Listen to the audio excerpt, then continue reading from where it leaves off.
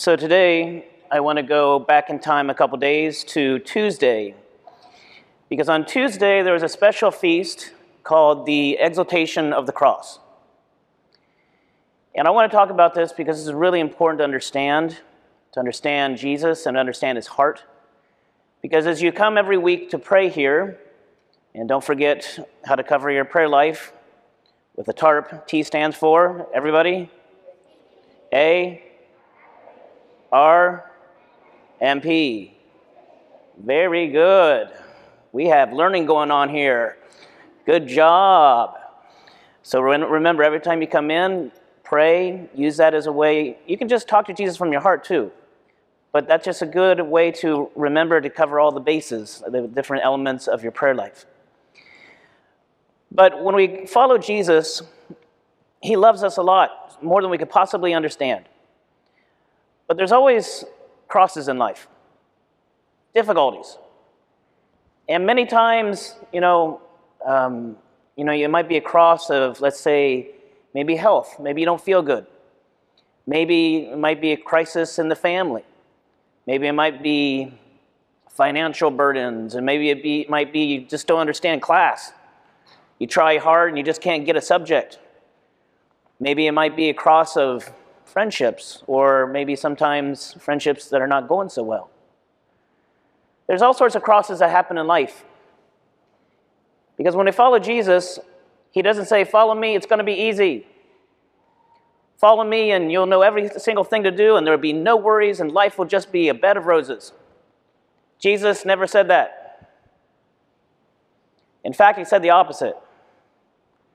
He said, if you want to follow me, you have to deny yourself, pick up your cross every day, and follow me. So we need to understand what all of that means. Why should we exalt in Good Friday? Why should we exalt? Well, we should exalt. And we're going to talk about that today so you can understand in a deeper way. Okay, so first, let's cover our bases. What happened? This happened on Good Friday.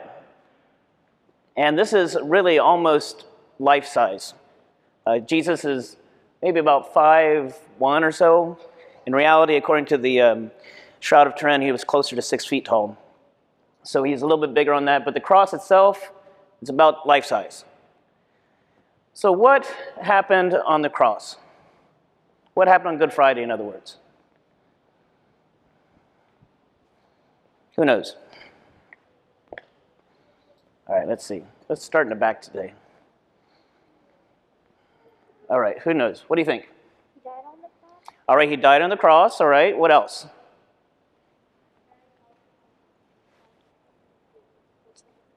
Say it real loud.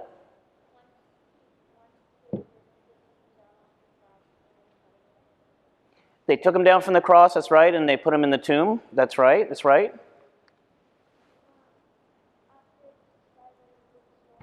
That's right, there was an earthquake after he died. That's right. What else happened on Good Friday?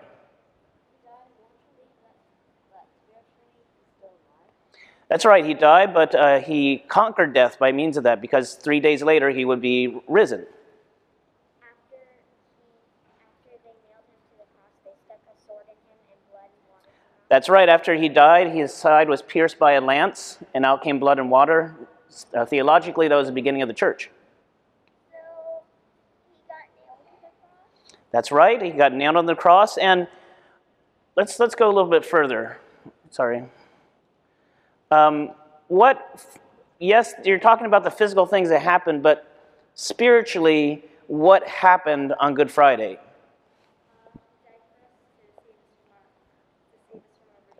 That's right, so he died for us because he was sinless. He took our sins on his shoulders, and by means of doing that, he conquered death and opened up the gates of heaven.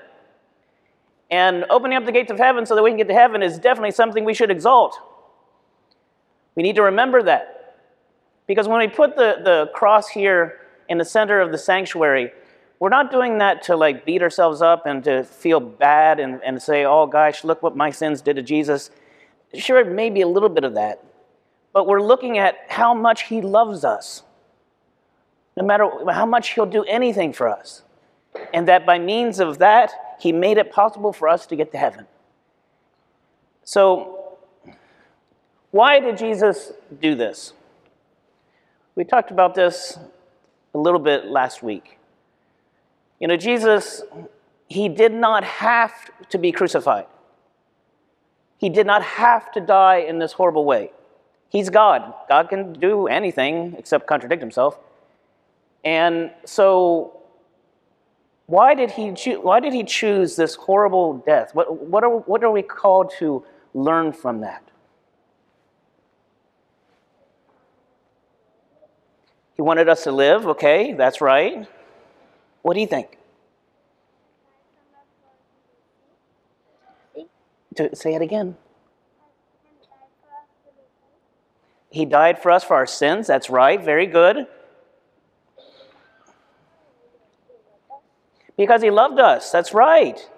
And he chose this really extreme way to die so we'd never doubt him. So he could bring us to life, to heaven with him forever. That's right, he suffered and died for us. St. Thomas Aquinas, he was a really, really smart saint, probably one of the smartest saints in history of the church. He said that Jesus didn't have to die this way, but it was fitting. Fitting meaning appropriate for the purposes that he wanted to show to us. Because everything about Jesus, it's called revelations. It's revealing the heart of God. And so every single thing he does, every detail matters. So when he chose to die like this, he was communicating in a very powerful way. And he's showing us all of his love. Now, we could talk more about that, but we got to move on. What does this tell us about Jesus? We already kind of been touching on that a bit. So when Jesus chooses to die like this, what does that tell us about him? Or it tells us that he loves us, right? I mean, if you had a choice, if you were in charge of salvation history and you wanted to do redemption, would you choose to die that way? That's kind of a tough one, isn't it? But Jesus did it to show us his love, that he has no boundaries.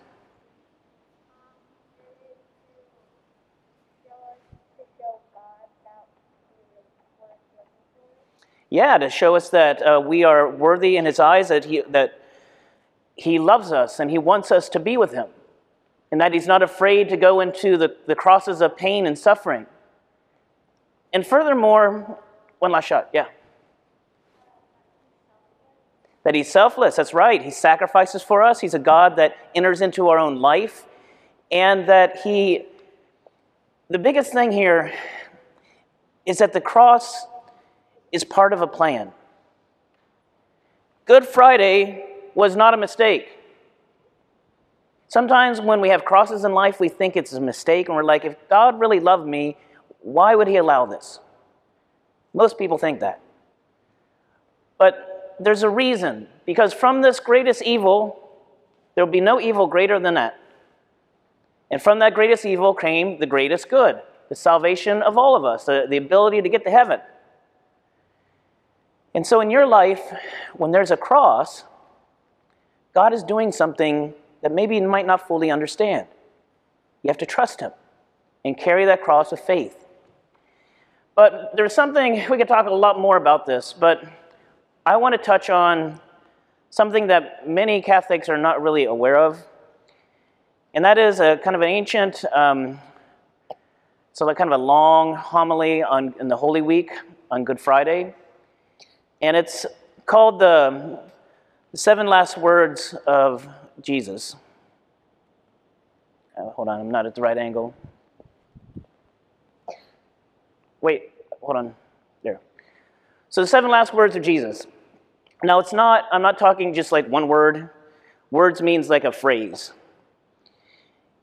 And when Jesus was dying on the cross, so he's been crucified, he's been scourged, he's been lost so much blood, he's been totally beat up, carries his cross to Calvary. They crucify him. He's suffering a lot. And just to say any words is really, really, really painful. Because when you lose so much blood, your mouth becomes so dry. And it's hard to say anything. Besides the fact that his nose was broken, he had all sorts of beatings on his face. He had the crown of thorns, going through the skin on the forehead. It was really, really, really painful. And so he only has so much that he can say before he dies. So every single word, every single phrase he says, he's like trying to tell us the most important things ever. And so the tradition is that on Good Friday, we reflect on what he said to remember the most important things in relationship to our cross and to what Jesus did.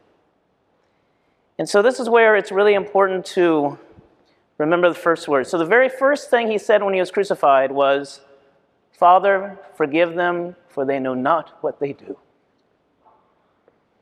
That's the most important and first thing Christ wants us to understand on the cross. Forgiveness. You see, it's very hard sometimes to forgive people, especially when they hurt you really bad. Maybe they say something awful about you. Maybe they lie to you. Maybe they betray you. Maybe they just are mean to you. And when that happens, sometimes it's really easy to kind of get a hatred on the inside and to hold on to that. If you were dying on that cross and they were crucifying you, would the first thing in your mind be, "Hey, I forgive you"? Probably not. You'd be angry. This is unjust. And this kind of hatred can happen. And that's why Jesus, the very first thing when he is crucified, he forgives. In the greatest prayer ever, the Our Father, after we ask for the Eucharist, give us this day our daily bread, and then after the Eucharist is, "And forgive us our trespasses as we forgive those who trespass against us." Forgiveness is huge. And the whole concept of forgiveness is that the reason you forgive is that you go at the foot of the cross and you stare Jesus in the eyes. And you say, "If you forgave on your cross, I forgive on mine. I forgive not because it's easy. I forgive because I love you, Lord." That's what it means to follow Jesus. Now, sure, we should try to reconcile with that person. Sometimes you can, sometimes you can't. If the person doesn't want to talk to you, doesn't want to have anything to do with you, you can't force them. But you forgive and you don't let hatred in your heart. That's one of the most important things ever in our spiritual lives. Second thing he said, "Truly I say to you, today you'll be with me in paradise." If you remember, on either side of Jesus, there were two other crosses. That's why the logo on your t-shirt has 3 crosses on it. And so you had the good thief and the bad thief. The good thief, he acknowledged that what he had done, his stealing, was wrong. And he said, "Jesus, remember me when you come into your kingdom." He admitted his guilt. And on the cross, first, Jesus forgives. In the midst of all this pain and justice, he forgives. And then the second thing he does is give mercy. To show mercy in this key moment where it would be so easy just to focus on yourself and say, "Oh, look at me, I'm suffering. I'm a victim of so much injustice and anger and hurt." No, he's looking at the good thief and sees a chance to bring another soul to heaven. That's beautiful. That's how you carry your cross. You hold on to mercy and don't get bitter.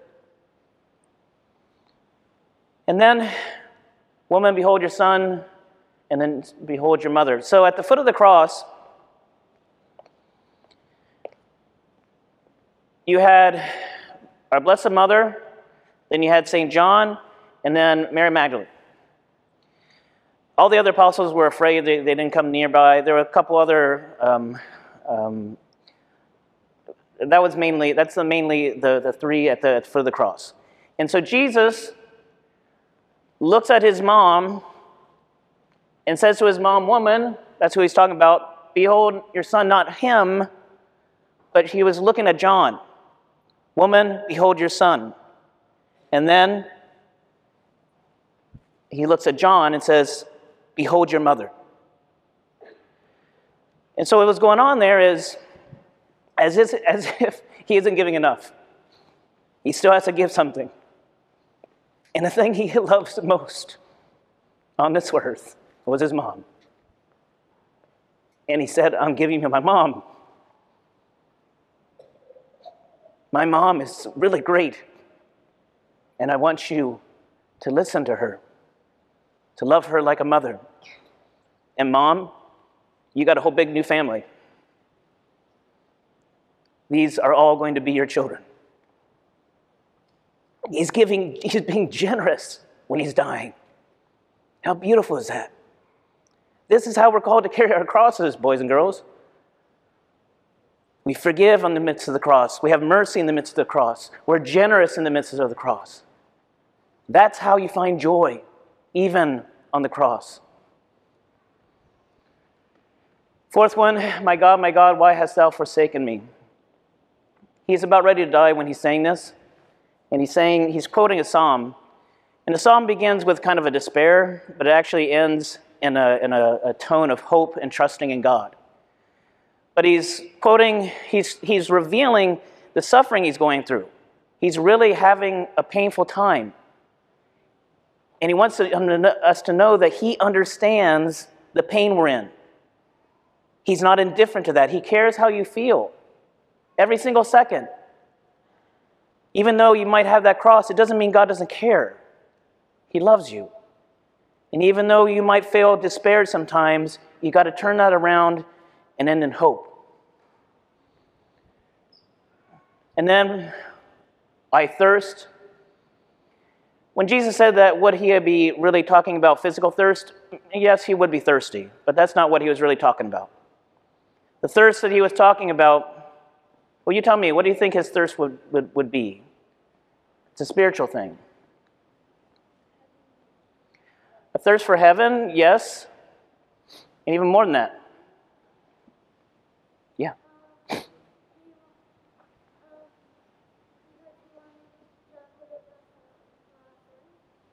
Yes, he wanted to forgive all of our sins, and his thirst was for you and me to get to heaven. Because why was he going through all this? I thirst for you. Jesus thirsts for your love. And if you love at school, and if you're willing the good for other people around you, if you're listening to your mom and dad, he's thirsting for that love. Because that's how you find happiness.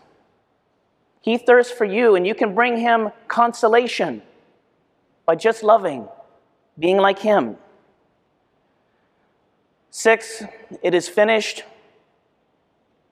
And then finally, Father, into thy hands I commend my spirit. So he finishes his mission, and then he turns his soul over to his Father. These are the 7 last words of Jesus. And we could talk much, much deeper and much, much, much longer. I don't have time for that right now. But when you look at that beautiful crucifix, remember these words. Remember them. Remember the forgiveness. Remember the mercy, the generosity. Remember how he truly struggled. But he always trusted his Father. We need to have those same attitudes when we carry our own crosses. Because the cross is something we exalt in. It's not a mistake.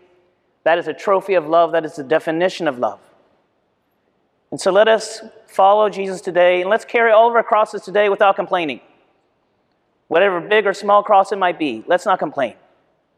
Today, let's exalt in the cross and carry it out of love for Jesus, because that cross leads us to heaven.